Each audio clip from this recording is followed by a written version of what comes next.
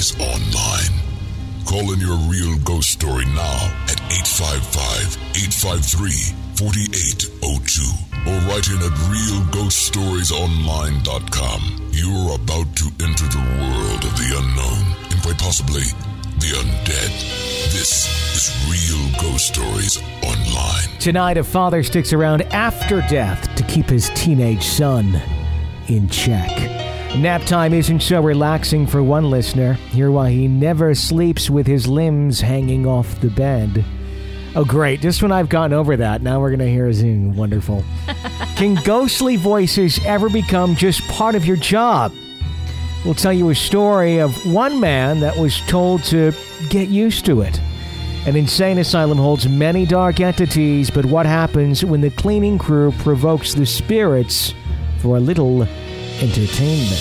Those stories, your calls, and more on today's episode of Real Ghost Stories Online. Tony and Jenny Brewski joining you once again. Hello. Hello. I got an interesting message since yesterday's show, and I think it's been posted on our message board, and I think he posted it on YouTube as well. This is a guy who's reversing our voices on YouTube and thinking that he's getting hidden messages out of our show, something of that nature. Is he really thinking he's getting hidden messages, or is he just analyzing it to hear the funny things? Well, there is I don't want to say a science to it, but there are some folks who do believe there is a science to this. I've heard it, and it's something I heard years ago back on Art Bell. And he had people on who were like analyzing, president's speeches to this and that, real, world-changing events. Okay. And then they'd reverse it, and then they'd claim to hear hidden messages out of it. So what this gentleman did was he took pieces of one of our shows from the other day, a real world-changing event, one of our shows. Sure. And some of Richard's calls, and reverse them to try and get, see if we could hear other things. And what's really interesting about it is when you do reverse a voice, you can get some fairly interesting sounds out of it that do remotely sound like a regular voice, that sound like someone who's saying something, transversely. It's not all, So, some of the things he got were kind of crazy. Okay.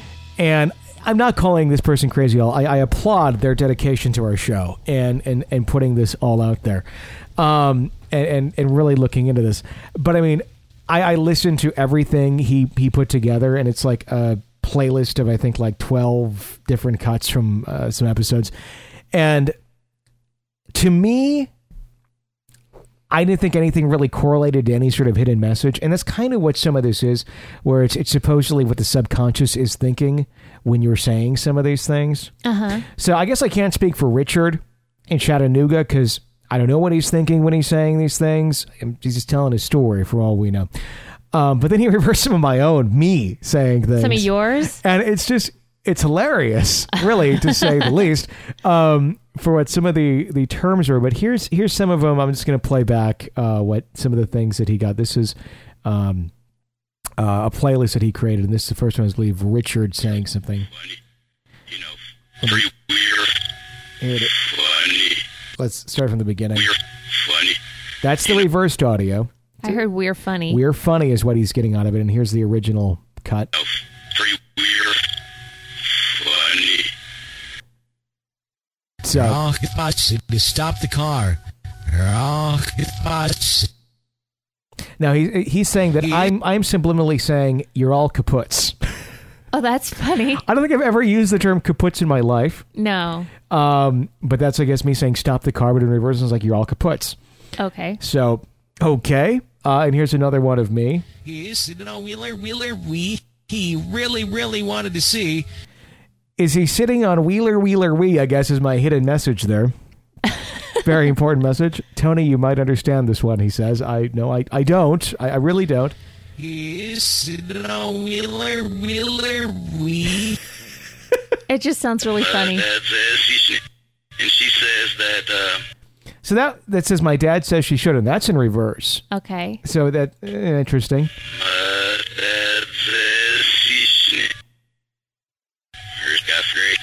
Scared factor. Scared factor comes up to here's God's grace in reverse. Okay. Okay. God's grace. You found your like 3.5 feet. He said, yeah, 5 years ago is in reverse, 3.5 feet. You found your... This is like EVPs. It is. One more. Hooray, she's with your soul. No. What is that? This he says is me saying, hooray, she leaves here with your soul. That's great. And I guess my original statement was this. All sorts of ways for you to share. All sorts of ways for you to share is, hooray, she leaves here with your soul. That's great. Now, when I first heard that, I just burst out laughing. I'm like, damn it, he caught me. How did anyone figure this out? I'm always hoping people steal each other's souls when listening to the show. Or become EVPs or whatever, EPPs, whatever I was talking about there. Anyhow, interesting nonetheless. He says, reverse speech was discovered by David Oates as an incredible technology, in my opinion, he says, with a smiley face. So I don't know if that's with a smile and a wink or not. Like EVPs, some reversals will be grade A, clear and easy to hear.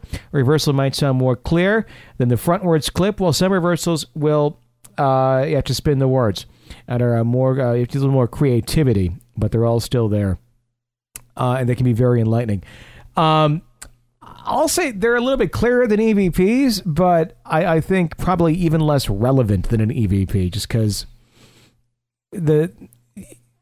the human voice, I mean, you can say the same thing over and over, and it's going to say the same thing in reverse. I guess depending on your accent. If I said, the cat runs over the moon, and you said the cat runs over the moon, you and I both don't have the same hidden meaning behind it, I guess, but it would sound exactly the same in reverse.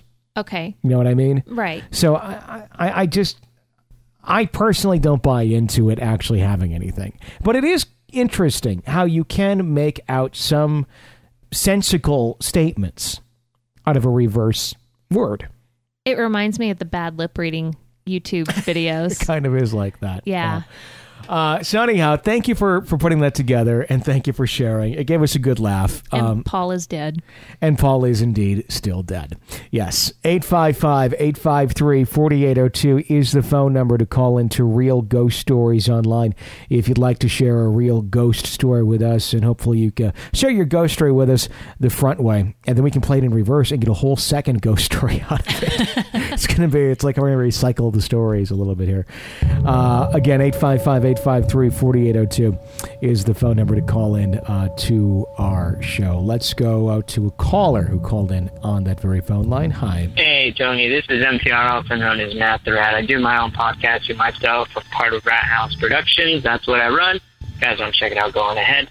But I just wanted to call because I have several ghost stories. I'm going to start off with this one. I just got hired at a very famous theme park. I live over here in Southern California.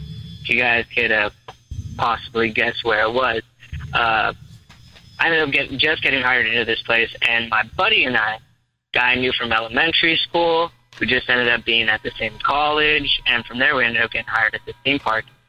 We decided to go in, just got hired, and I get free access. So we go in, and there's this all-you-can-eat buffet back behind by a ranch. So we go to the buffet, and we end up eating, and after I get done eating, need to take care of business. So I end up going and taking care of business, and I'm a greedy kind of person. I like to take the handicap stall, even though I'm not. So I'm taking care of business, and I see these pair of feet come up and knock really aggressively against the door of the stall, and I'm like, to my buddy, his name is David, I go, David, what do you want? He's like, what time does the park close? I go, I don't know what time the park closes. Like, you're the one that's been working here longer than me. You should know. Well, how much are tickets? I go, why are you asking me these stupid questions right now? Just hold on, let me get done, and we'll talk. So I end up in a hurry, getting out, washing my hands, and my buddy walks in and goes, hey, dude, you're taking a long time. I go, dude, why are you coming up in here asking me stupid questions while I'm taking care of business? I like to be alone and do what I need to do. Just leave me be. Like, I didn't come in here. I didn't come in here and ask you anything. Like, whatever, dude. Thinking he's playing a prank on me. About 3 months later, end up doing my job at the theme park, my normal day. I go, the buddy that I'm working with asks me, hey, man, what time is it? And I go, it's about 5 minutes till park closing. And he's like, all right, dude, don't go back by that bridge. And I go, why? He's like, dude, it's haunted over there. I go, whatever, man. Like, I've never had any experiences over there, so I call bull. He's like, no, I swear to you, man, you go over there, and there ends up being a guy while you're in the middle of working. You're not facing him, but he asks you, what time does the park close and how much tickets are? If cartoon, my jaw would have hit the floor, man. I kid you not, it was one of the weirdest stories that I've ever had. I got a couple more at that park, and I got a couple more that have just happened to me in general. So keep on listening, you guys. Thanks a lot. Wow. I would be so paranoid to go to the bathroom anywhere in that park now. Not just over by the bridge, but just anywhere. I hate when people knock on your stall, and it's kind of like, what? You can't see my feet under here? I too sometimes take the handicap stalls just because it's more spacious. And they're usually clean. Well, they're usually the cleaner of the stalls.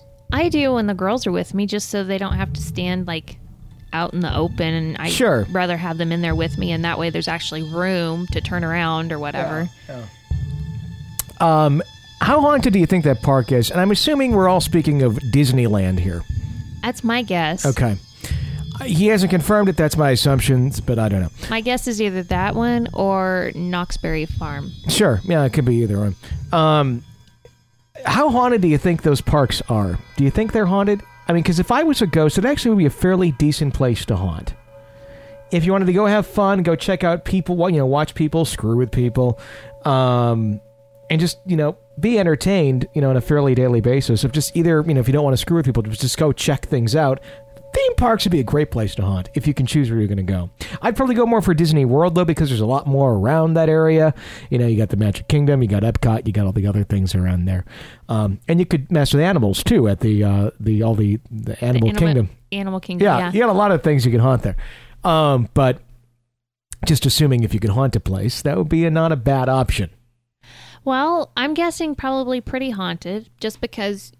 Well, think of how old it is, but then also a theme park is a source of a lot of emotion changes, Sure. From either being scared on a ride to just extreme happiness because you're at that theme park. Yeah.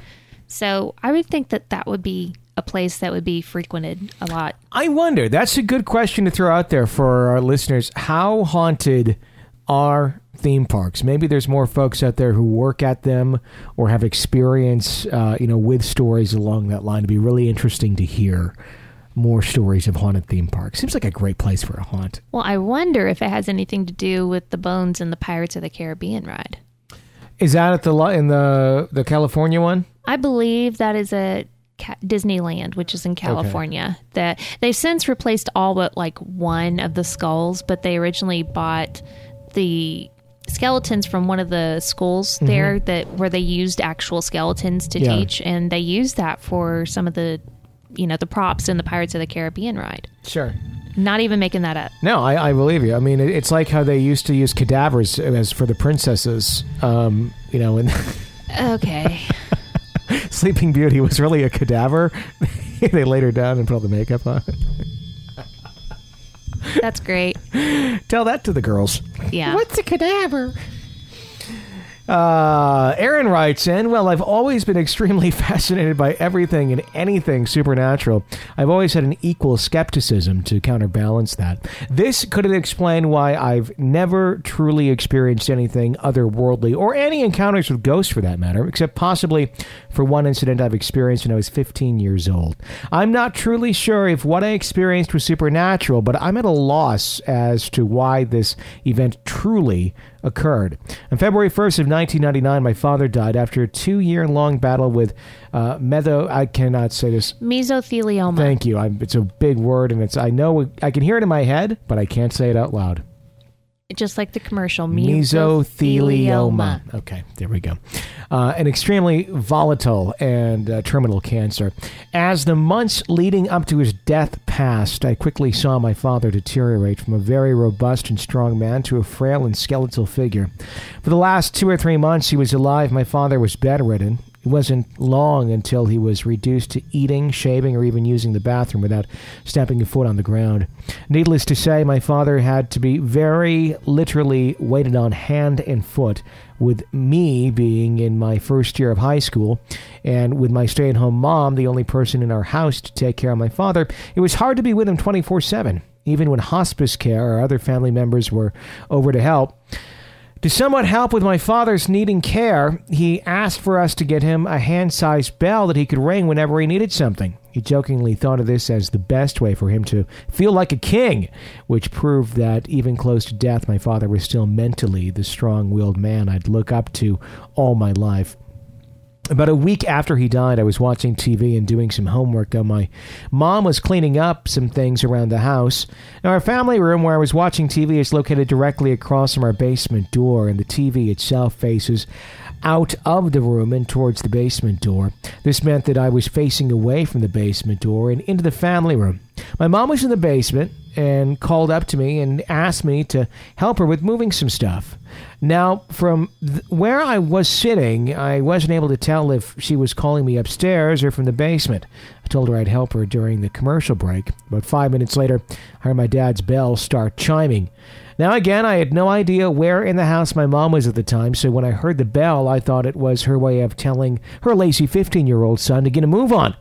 I figured she was in her bedroom, cleaning out some of my father's old things. Got up, ascended the stairs. When I got to the upstairs landing, the entire upstairs was dark. Both my mother and father were stern people when they needed to be, but naturally lighthearted, so I thought maybe she was having a bit of fun with me. However, I was feeling a little uneasy and unsure why. When I got to my parents' room, the door was wide open, and I entered in slowly, thinking my mom was going to jump out and scare me. That's when I noticed my father's bell on his side of the bed, lying on its side where his chest would have been. He was lying there. It was at that moment when I heard my mom's voice from far away in the basement yelling up to me, "Hurry the hell up!" Needless to say, I ran all the way downstairs and helped my mom. I told her about it a couple days later, and my mom, who somewhat believes in ghosts, thought it was my father keeping me in check. Though it's pretty evident that it couldn't have been my father. It could have been my father coming back to keep me in line. I've always been unsure exactly as to the true explanation of what happened, and although I'll always hold a skeptic opinion as to the true explanation of things, I always hold a sort of romanticism for the experience I had as a scared 15-year-old young boy who had just lost his father the week before. As a side note, I recently moved out of my mom's house with my girlfriend of 3.5 years. I had stayed in that house for as long as I could with my mother, since I was all she had left after my father had died. This was why, for the last year, my girlfriend offered to live in my mom's house with me, so it may be easier on my mother when we finally did move. During that year, though, my girlfriend confessed to hearing strange noises coming from the room next to ours, which was the guest bedroom for the house. I should make note that during my father's last days, we had moved him in there for easier access to the stairs, and that was indeed the room that he died in. When I did tell my girlfriend this fact after she had these experiences, she was convinced that my father still haunts my mom's house to this date. She was also quite relieved when we moved out. I do have another story involving two of my half-sisters, two of my father's daughters of a previous marriage, and a Ouija board they supposedly contacted the spirit of my father with on 2 occasions, but I'll save that for another time. Thanks for reading my story, Tony. All the best, and thanks for such a wonderful podcast, Aaron. I'm guessing that it is the dad, because it sounds like it's pretty harmless and activity that he would have done. Yeah, in that case, I think so. Yeah. I'd be interested to hear the Ouija story. Okay. To see what exactly happened there, because I think more times than not when you're trying to contact your loved one on the Ouija board, you're not getting your loved one. Yeah. You may think you're getting your loved one, but I don't know. I mean, let's hear the story. Those are so hard to prove, though, either way. And it's not that we're out to prove anything, but it's just, it's usually not. That's usually not how the stories end if they continue to go on beyond that one Ouija session. Sure. Where it's like, oh, it was Dad, and we talked, and next thing you knew, we were seeing shadow people around the house, Right. It's like, so, 855-853-4802 is a phone number to call into Real Ghost Stories Online. Hey, if you're not an EPP yet, please consider becoming one. Being an EPP keeps our show alive. So if you enjoy the show, you'd like it to continue onward into the new year, become an EPP. That's what's going to keep it going. And the more you we have, the bigger, the better the show we can give you and keep it going. $5 a month, or you can do the yearly option, and it just gets debited, once a year then. And you get all the 52 bonus episodes sent to you every single week. A new one comes out. So please consider supporting the show if you enjoy it. Like I said, that's what keeps us going. You can realghoststoriesonline.com. Again, the number, 855-853-4802. If you have a real ghost story, yes. Hi, Tony and Jenny. This is Allie calling. I just wanted to first off thank you guys so much for sharing my first two stories and video on the air. That was really amazing, and it was just so cool to hear the playback. So thank you so much. I wanted to call in because I have so many good stories, and I just really wanted to share some more with you. I thought you guys would really enjoy that.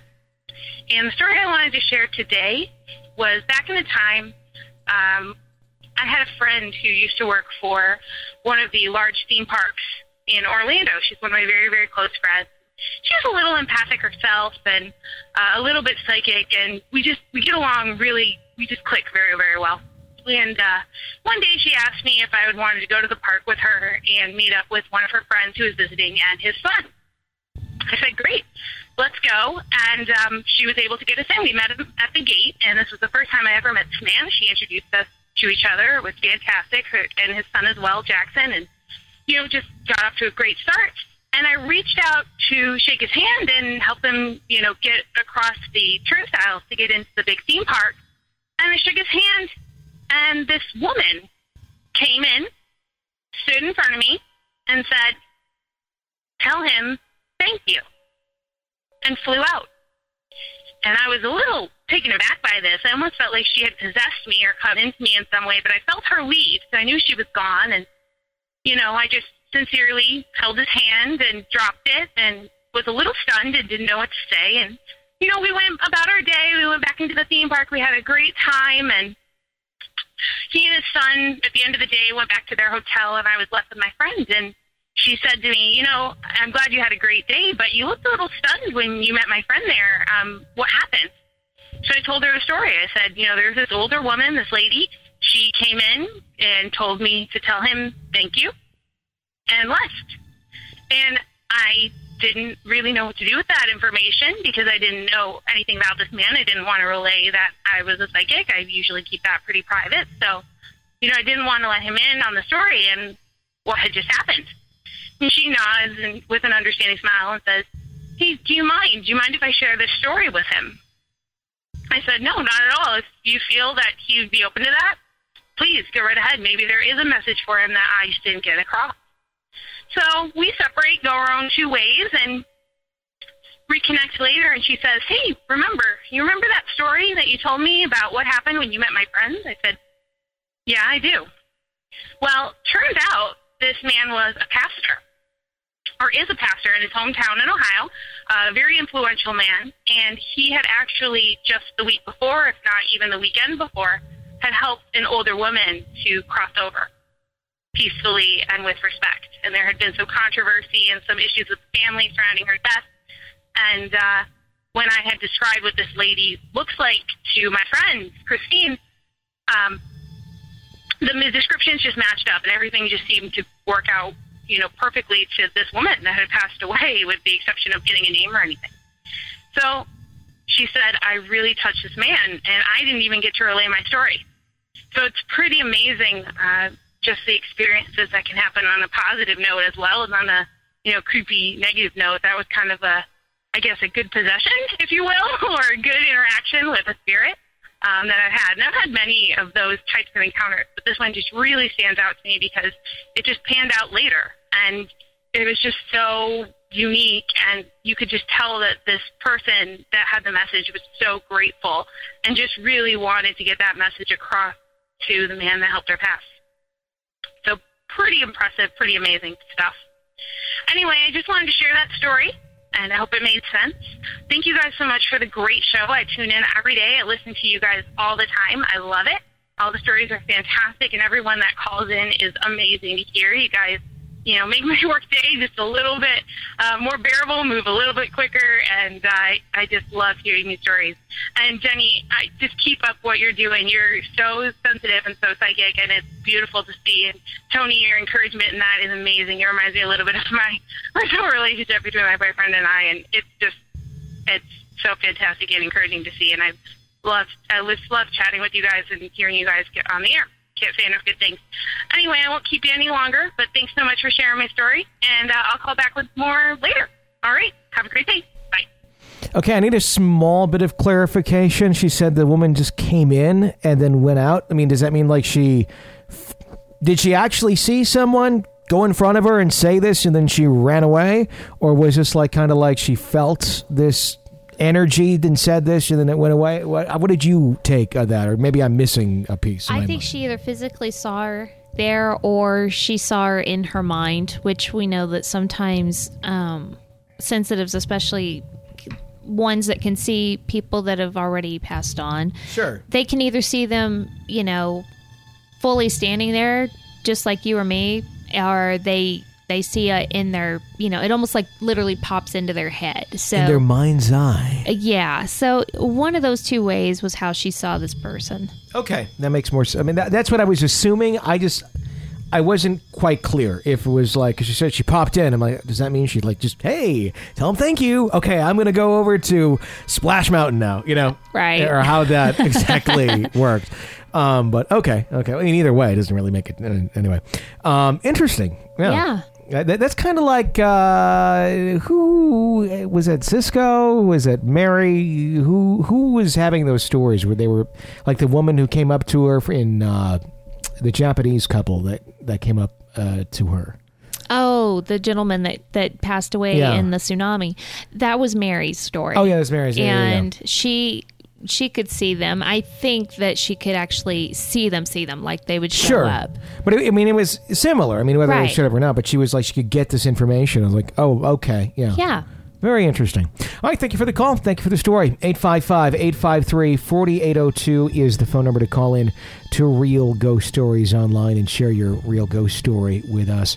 Let's go to another letter from the website. Nick writes in, hi, I'm from Clovis, California, but a mile away from the Wolf Manor. What's the Wolf Manor? I don't know. Okay. My story takes place when I was in high school. I'm assuming it's a haunted house, is my guess. I'm guessing so, too. I'm not quite sure, but I'm going to guess so. Okay. Considering the topic of our show. That'd be a good guess. My story takes place when I was in high school about 10 years ago in the house I live in today. Though I have a few terrifying encounters, I only post one today. I just got back from school and I went into my room to take a nap. My room is built My room is a build on in the garage and has no windows. Oh, a build on in the garage. I get it. So it's perfect for afternoon naps. Well, I laid down with my dog, Tiny, an American pit bull, and turned my TV off so I could rest. Now, my room is pitch black. I mean, no light at all. As I lay down, I fell asleep with my arm dangling off the bed. I'm woken up by a person lifting my arms up and laying it on my chest. At first, I'm not alarmed because from the touch, I felt like a female's hand, and I presumed it was my mother's, until I remembered I locked my door before I went to bed. That's when I tried to get up to figure out who was in my room, and I was pinned to my bed. And all I heard was children's laughter. Then the children's laughter became deeper, until it was a demonic laugh. This is about the time my dog started barking. I started yelling, "God help me." Then the demon said in perfect English, "Your God can't help you now." I felt like I was being possessed, like it was entering my vessel and it was winning. Then I said, "Jesus help me," and it stopped. I jumped out of bed. The TV was on a static channel full volume, and my dog was freaking out and barking on my bed. I sprinted out of the room with Tiny chasing close behind me, and I ran into the living room to yell at my mother, "There's a demon in my room." She laughed hysterically and told me that there's nothing in your room. It was all a bad dream. I'll tell you what, I'm almost 30 now, and I can tell the difference between a dream and reality, and this happened. I still can't sleep with my limbs hanging off my bed. Thank you. I really enjoy the show. This is just one encounter. I have many more, but this is one that gives me chills every time I think about it. So I heard a different story when I was a kid about hanging an arm off the bed. Yeah, they get eaten by monsters. Well, not exactly. And this was probably an urban legend, but it creeped me out. But this kid hung an arm or a leg over the bed and felt something licking it and just assumed it was the family dog. Until it rolled over and the family dog's on the bed with him. So what was licking it? Who knows? Isn't that gross? That's disturbing. Yep. The licking ghost. Aside from the possession part of that story, I wouldn't be so freaked out by, something moving my arms back onto me. I was always afraid someone's going to yank me off the bed, grab my leg or grab my arm and then eat it or pull me down or, Okay. You always hear those stories, Tragedy strikes today in Tulsa, Oklahoma, as 3 children's arms are ripped from their body as they're sleeping by the monster under their bed. Yeah, you hear that all the time. Weather next. Yep. That's kind of how it goes. But that was always my fear. Totally rational. I'm kind of envious of his room where he said it's completely pitch black with no windows. Yeah. That's awesome. I get the best sleep in rooms like that. Like Bruce, and we had the inside cabin with no windows. That was great. Yeah. Couldn't see anything, and it was just sleep. I tried creating that once in an apartment that I had, and unfortunately, it was the apartment was on the corner of the building, so it wasn't just one window. It was window here, window on each wall. So it got pretty bright. Sure. And even the curtains I was putting up, it still kept it pretty bright. And I worked nights, so it really sucked because I was sleeping pretty late into the day because I would go to work at 7 or 8 o'clock at night, and I wanted it dark, so I did the tin foil. Because that always looks so nice from the outside. It was an apartment building. I didn't care. Okay. And it looked horrible. But I got so many questions. What are you doing in there? I think people thought I was growing weed or something. Probably. And now watching Trailer Park Boys, I'm I guess that makes kind of some sense there. But at the time, I didn't know how to do that. I never have done that. But that was the last thing on my mind. It was more so just that was all I could think of to really block everything out without buying really expensive shades, which I did not have the money to do. Sure. So the cheapest I could do was, a little rental trap, and it seemed to work out fairly well. It's just everyone thought I was doing drugs or, selling them or distributing them out of there. But that was not the case. 855-853-4802. That's the phone number to call in to us here at Real Ghost Stories Online. Let's go to another caller. Hi. Hi, Tony and Jenny. This is John from Virginia again. Got another story. Called a little while back, but I travel a lot, and maybe my call didn't go through or something. But I've been looking forward to hearing a response to some questions about shadow people that I had. But anyway, my story is from a few years back. I had a close friend that lived at a lake, and his father owned a marina there. And the story goes that the marina was haunted. So they had a challenge for everybody that, kind of younger around the area, that you couldn't make it a whole night in the marina, which was kind of a boathouse type of a thing, all night by yourself or with a friend, because it was so haunted. And if you could make it, then you got $100. So $100 to a young starving musician was a formidable offer to go try out our bravery in a haunted marina. Of course, we didn't know any backstory or anything. We figured it was just an urban legend, and his dad was actually the one putting up the money. So we were like, okay, we'll do this. So actually a friend of mine and the guy son that owned the marina and myself all went, and we set up camp, brought some sleeping bags, brought a small radio, a couple of thermals with some soup in it, and some water, and a couple of battery-powered lanterns, and just kind of sat in the top of this old marina that had been shut down, where they used to sell gas and food and candy and things, and decided to camp out. And we made it through most of the night. Nothing eventful happened. We ended up trying to tell each other stories to freak each other out to see if someone would leave. And, of course, we didn't. So we ended up getting bored playing cards and just hung out.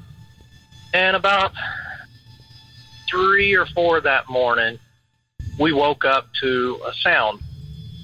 It wasn't something outside of the marina. It wasn't the waves smacking against the side of the boats or the buoys or anything like that. It wasn't an animal. It was kind of strange. So it lulled me out of my sleep. I kind of groggily looking around at what I could see in the room, which was pitch black. Everyone had turned out their lights, and I didn't want to risk waking anyone else up by turning on my light. So I just kind of laid there looking at the ceiling, trying to figure out what it was. And the sound would be a doom, doom, doom. It would be a whoosh and then a thud, and a whoosh and a thud, and a whoosh and a thud, and a whoosh and a thud. And it was driving me crazy. And I'm going, what is the sound? What is going on? Somebody's messing with it. Gotta be someone messing with it. So I woke the other guys up. I said, guys, can you hear this? My friend Scott said, yeah, I hear it. What is it? It's got to be a boat or something, a buoy, something. And Richard, the gentleman whose father owned the marina, he said, yeah, it's nothing. Go back to sleep. And then he heard it. And then he was freaked out. He was like, gosh, what is that? And I don't know. So we tried turning on one of the lanterns. It didn't work. We tried turning on the second lantern. Didn't work. We tried the third lantern. Did not work. We had brand new batteries in these things. It wouldn't work. We tried the radio because it had a light on it. Did not work. So then my friend Scott started stumbling through his bag to try to find a lighter. We found a lighter. We lit the lighter, and we saw a T-shirt that my friend Scott had taken off before he went to sleep, slide across the wall and hit the corner, and then it would go up the wall and slide all the way to the adjacent wall and fall. And then it would do it all the way around the room, just making a perfect square. Swoosh, thud, swoosh, thud. So it freaked us all out. We ran out of the place, screaming like little girls. The next morning, we woke up, it was just a few hours later, actually, to the man who owned the marina cutting grass. So we woke up and kind of stumbled out, and he laughed at us for not being able to make it a night in there. And we told him what had happened, and he said, well, that's pretty creepy. And he was kind of disturbed by it, and he stopped mowing, and he took us all inside, and he told us that the reason why he had shut down the marina years ago is because a small boy was playing around the docks when someone was gassing up their boat, and he actually fell in between a boat and the dock and got underneath the dock, and the waves were coming in and pushed the boat against the dock, and he couldn't get out. He got trapped, and as he was trapped, he was going around the edges of the dock trying to find a way out, and he couldn't, and he ended up drowning. And it was such a devastating thing to the area and to the marina and to everyone that was involved, he decided to shut down the marina and not sell gas or food or anything anymore because he didn't want to risk anything like that ever happening again. He was visibly very shaken by it and came to tears and asked us to lock up, to get our things and lock up the place, and that he wasn't going to allow anyone to go back up there anymore. So we were really, really freaked out. I didn't sleep for a few days because every time I would close my eyes, I could hear and see that T-shirt. So anyway, that's probably one of my most freaky things that's ever happened to me. Paranormal, ghostly type of thing. The other instances that I've had have been actually kind of friendly and nice and helpful. But anyway, hope you like the story. Hope to hear the other stories soon, hopefully, so I can get some advice about what to do. And if you like the story, let me know, and got a few more. Thanks, guys. I really appreciate the show. Love it, and talk to you soon. I want to hear the good stories. I mean, that was a good story, but I want to hear the happier stories. Did he say he wrote in or called in the past and he hasn't heard his call back? Because if he had not heard his call back yet, that means that either the call never went through, because I don't have any previous calls from him. Sure. There have been a couple calls that I've listened to briefly, and the audio quality was so poor, like the cell phone's cutting in and out, that I just dumped them. Because you can't use it, you can't listen to it. So that may have been one of those calls where I was like, damn, this sounds like it could be a really good story, but then it just was an unusable call. So, sir, if you called in your story in the past and you've not heard it on the air yet, please do call your story back. Chances are your cell phone or whatever you were calling from delivered really bad quality and we just couldn't use the call. So feel free to share your story. That is creepy. It is very creepy.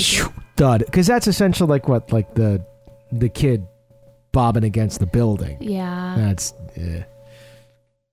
in that noise, but I think that's what the noise represented. Yeah, that's creepy. 855-853-4802 is the phone number to call into Real Ghost Stories Online to share your real ghost story with us. Here's a letter. Melissa writes, I was listening to your Ghosts of the Queen Mary episode that you posted on 9/22. You were talking about people who work in cemeteries or funeral homes. My dad works for a landscaping business here in San Diego, California, and part of his work is working in a cemetery. They clean up the yard, dig grave sites, and occasionally lower coffins into the ground. There's a landscaping... That's a little bit more than I think was in the original job description. Yeah. They can also make you one hell of a zinnia bed. There you go. One day, while taking lunch in the middle of the yard, he hears an elderly woman sobbing. He thought nothing much of it since people do come and do that. As her crying continued, he started to look around to see if he can spot her. There was nobody nearby at all. The caretaker of the cemetery was also eating lunch with my dad's group and noticed that my dad was looking around. The caretaker basically said to pay no attention to it. She eventually goes away. She always appears and sobs at this time of the day. He was obviously talking about a crying ghost. My dad tried to keep calm and asked the caretaker, "What the hell?"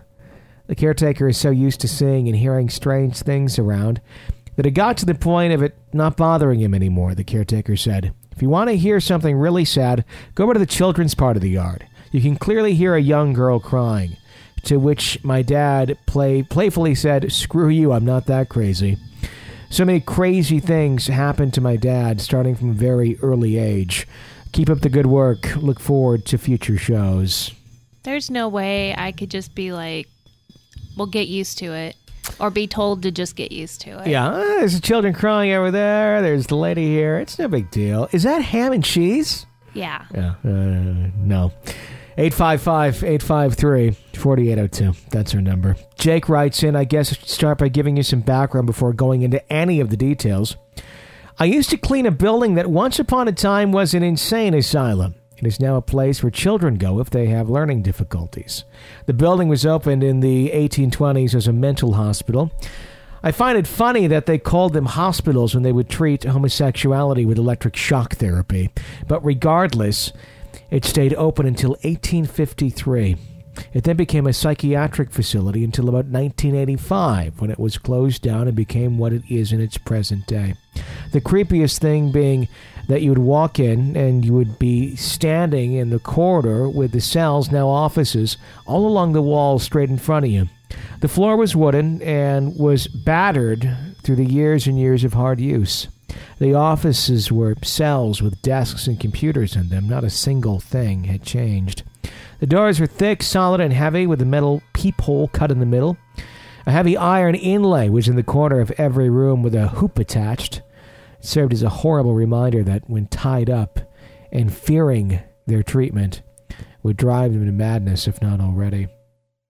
I would first like to say that I'm 6'2" and have studied mixed martial arts for a number of years, so I know that I can take care of myself. But in some of those offices, I would be shaking.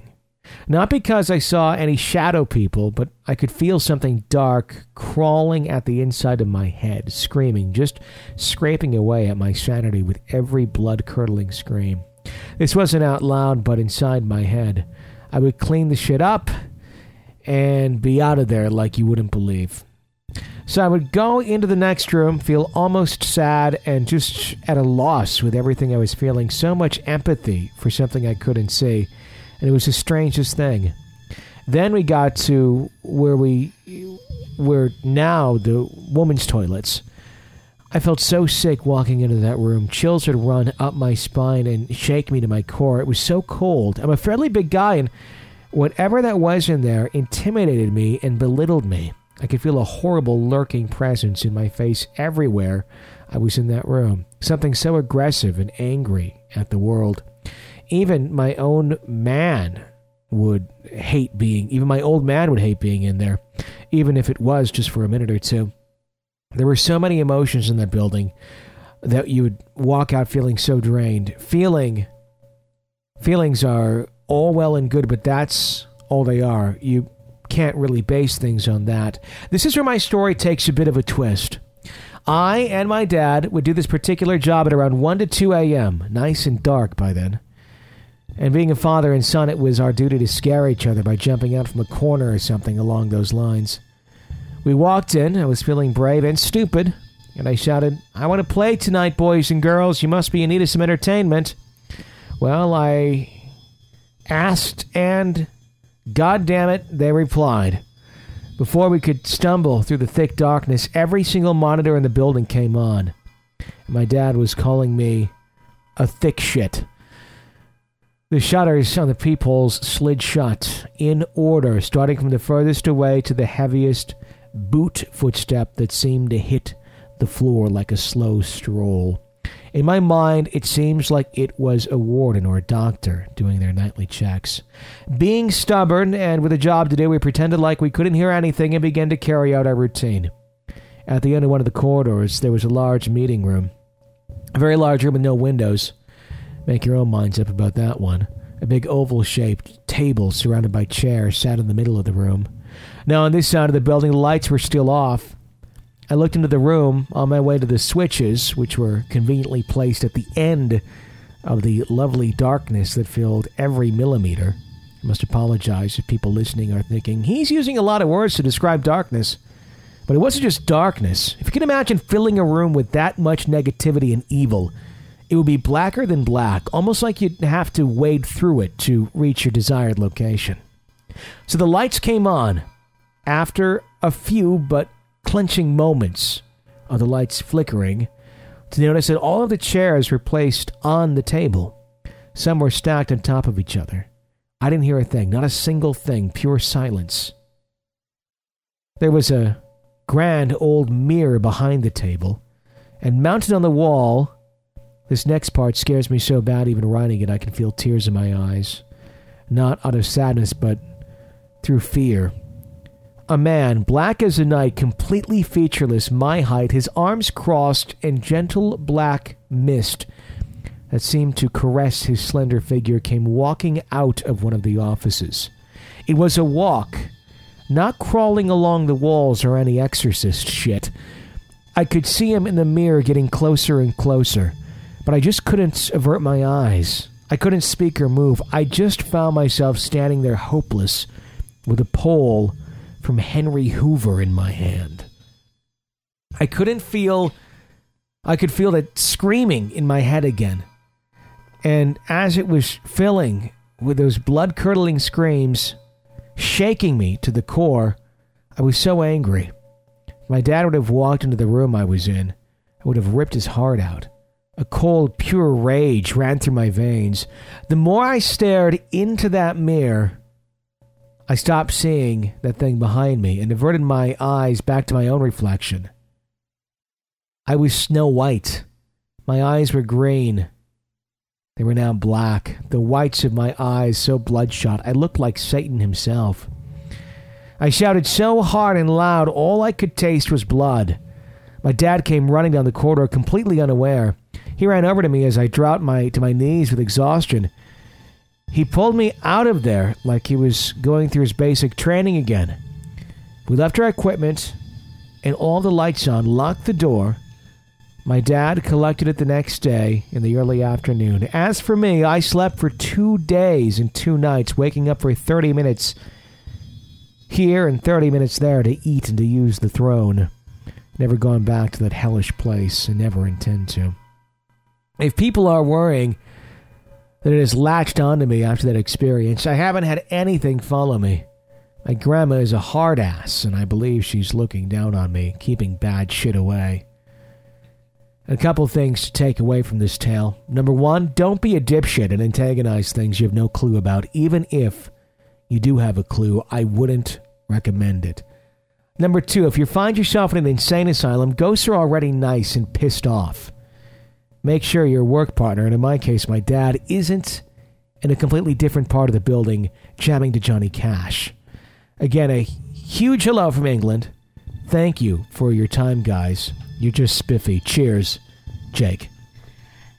I don't have a lot to say about his story, but I love the way he writes. Yeah. Jake, I think you're pretty spiffy, too. Yeah, you are. Yeah, I would love to hear more stories if you got any, Jake. But that's interesting. It's almost like where it takes him over. He saw that transformation, whether it was actually physical or just something that was manifesting itself in the mirror. And kind of reminiscent of, Amityville-ish or something there, but just dark. Great story. Great story. So, Jake, please do write in again if you got some more stories. We would love to hear them. Our phone number is 855-853-4802. That's the number to call into us here at Real Ghost Stories Online. Let's go to another caller here. Hey, Tony. This is David calling from Oregon. Really like your program. Just discovered it.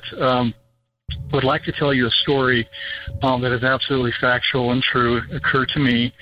I've had numerous experiences in my 51 years, but some a little bit more dramatic than others. But this one was a subtle message from my mother, letting me know she was still amongst us here in the living world after she had passed away. She passed away in August of 2000, and when she passed away, for the last 6 months of her life, she'd been living with my sister and brother-in-law, who were doing a wonderful job of taking care of her and making her comfortable in her room that they had set up for her. It was a very nice place for her to spend the last several months of her life. And after she had died, she was 71 years old, and I was out of state, and I came back to where I was living at the time, where our family was living at the time in Colorado, and I was at my brother-in-law and sister's house, and we were talking about my mother and how we know she's in a better place, and she was a very spiritual person. And my sister mentioned to me that the last day of my mother's life, while her health was degrading, it was obvious that she was about to pass, and I was trying to get to Colorado. She said to my sister that you'll know that I'm around because I will send you messages, and one message I will send you are dimes. Is a dime. When you find a dime, you'll know that I'm here and I'm with you. And if anyone would make an attempt from another side, if you will, to make a message clear, it would be my mother. And so we all settled with that, and we all knew that would be the case. Well, this was about a week after she had passed away, and I was staying with my sister and brother-in-law for a few days before my relocation to Oregon. And I was sleeping in what had been turned into my mother's room downstairs. It was its own room, sort of in a split-level home on the floor, in the floor area. I guess you would call it a basement area. And I was sleeping in the bed. I was about to. We had all gone to bed. There were three of us in the house, and my sister had said goodnight, and brother-in-law said goodnight, and they were upstairs, and I was just about to go to sleep. Just as I got up to go to the restroom, and I was thinking about my mother very strongly. And I came back from the restroom, and I know with absolute certainty, 100% certainty, my sister makes an incredibly, detailed bed type thing. It's very, it's the beautiful throw, the whole 9 yards. Everything was immaculate. And I came back from the bathroom, and I was the only one that had been on that level of the floor, and there was one dime lying on the bed, just as where I was about to lie back down.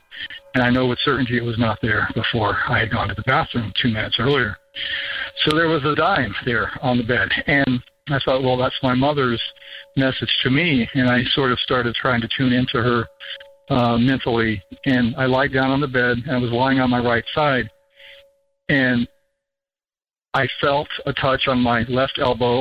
At the same time, there was a touch on my left elbow. I felt a very gentle touch in the middle of my forehead. So I was being physically interacted with, I felt, from a presence, and a very loving presence at that, on my left elbow as well as my forehead.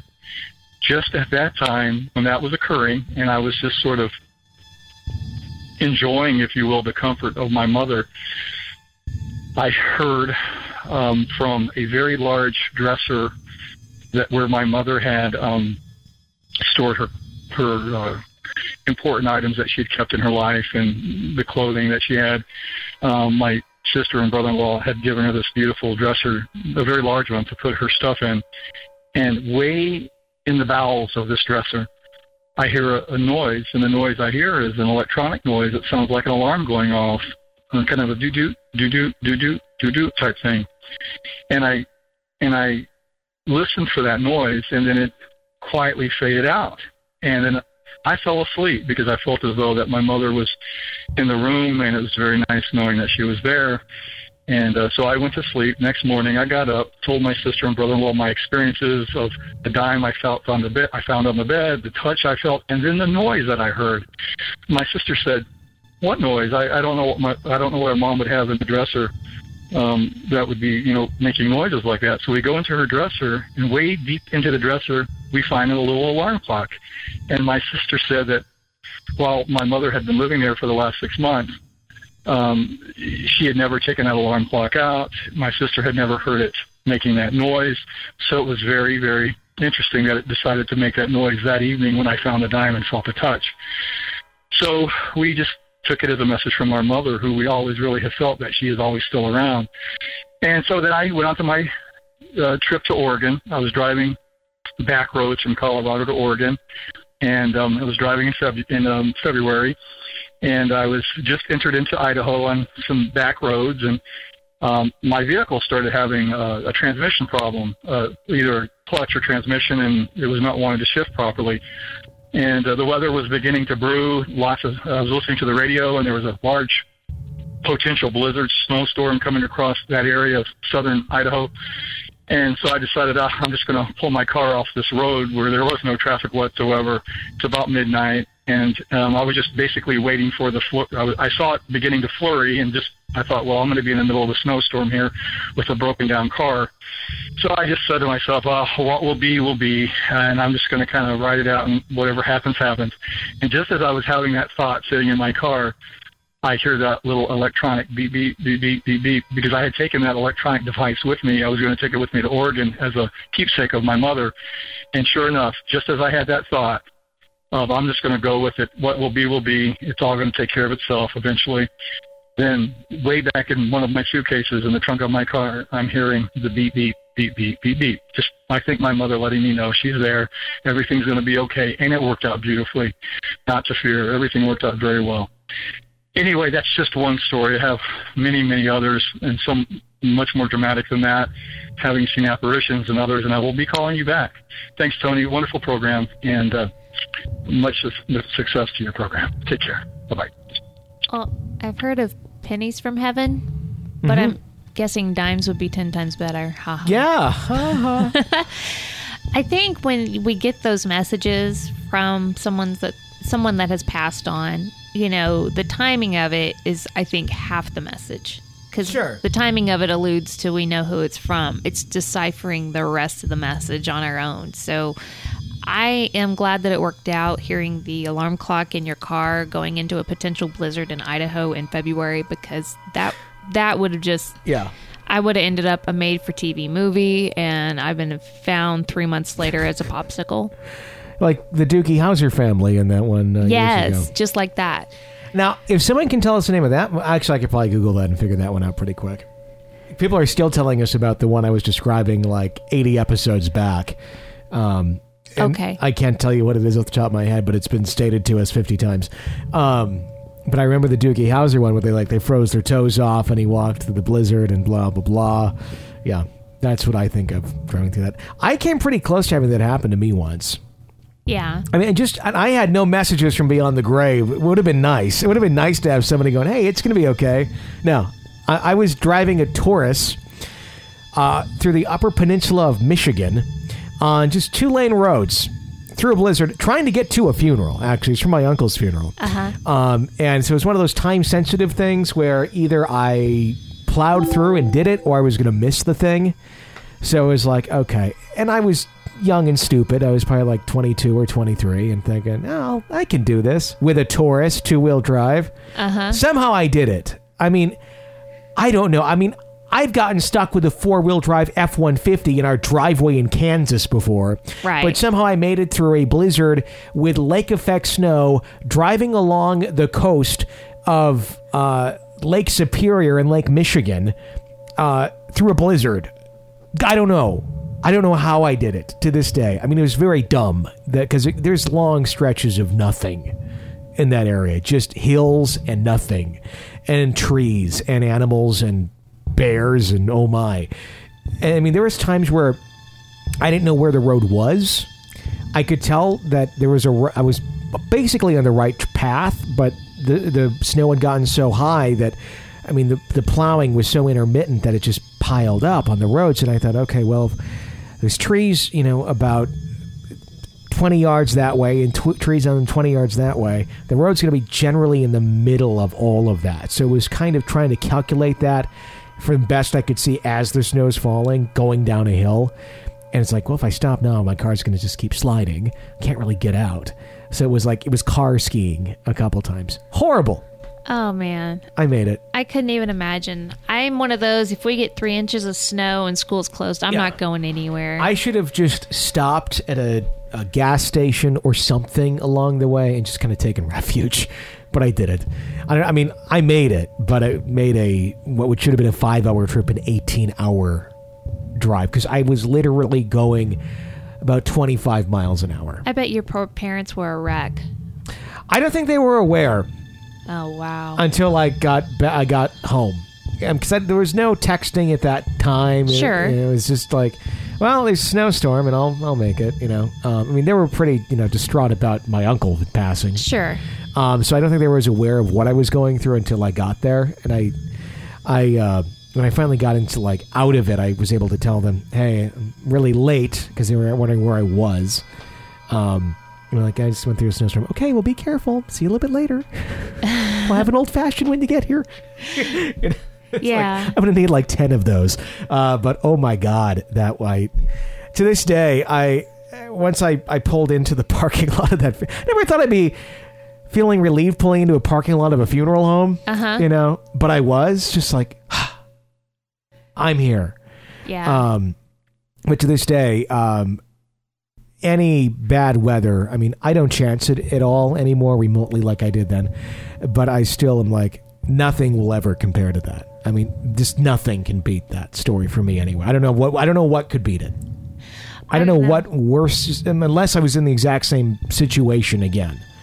The only thing I can compare to is when there's a freak ice storm in Texas and watching Texans try and drive on ice. Yeah, that would be kind of scary. I guess maybe a mudslide trying to drive through mountains or something and being trapped in it as they're going down, and that would be horrible. That'd be very horrific and scary. Yes. But I think there was just as much danger with this. I could have easily just gone off anyhow. That was my non-ghostly, but scary as hell driving story, everyone. And there you go. Winter Driving Awareness Day. Not really.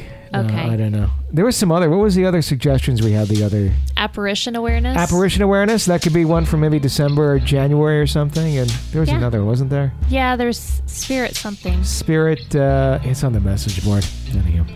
We'll figure out another month after October. We need another reason to have rulers. There you go. Become an EPP if you're not one yet. Please support the show. Let us keep doing the show by becoming an EPP. You get a bonus episode every single week with some of the best ghost stories of the week on it. And it's not like a repeat or anything. These are fresh ghost stories only for the EPPs. Calls to full-blown show. Really good stuff. And our EPPs have been saying really nice things about it, so they're very happy. Please become one. Support the show, $5 a month, or you do the $60 a year, whatever works best for you. And you get other, like you're going to have access to our video that we're making, that short film, Spirits in the Air. You can have access to that months before everybody else. So please support and allow us to continue to do this show for you. So, for Jenny Brewski, I'm Tony Brewski. Thanks for listening to another episode of Real Ghost Stories Online.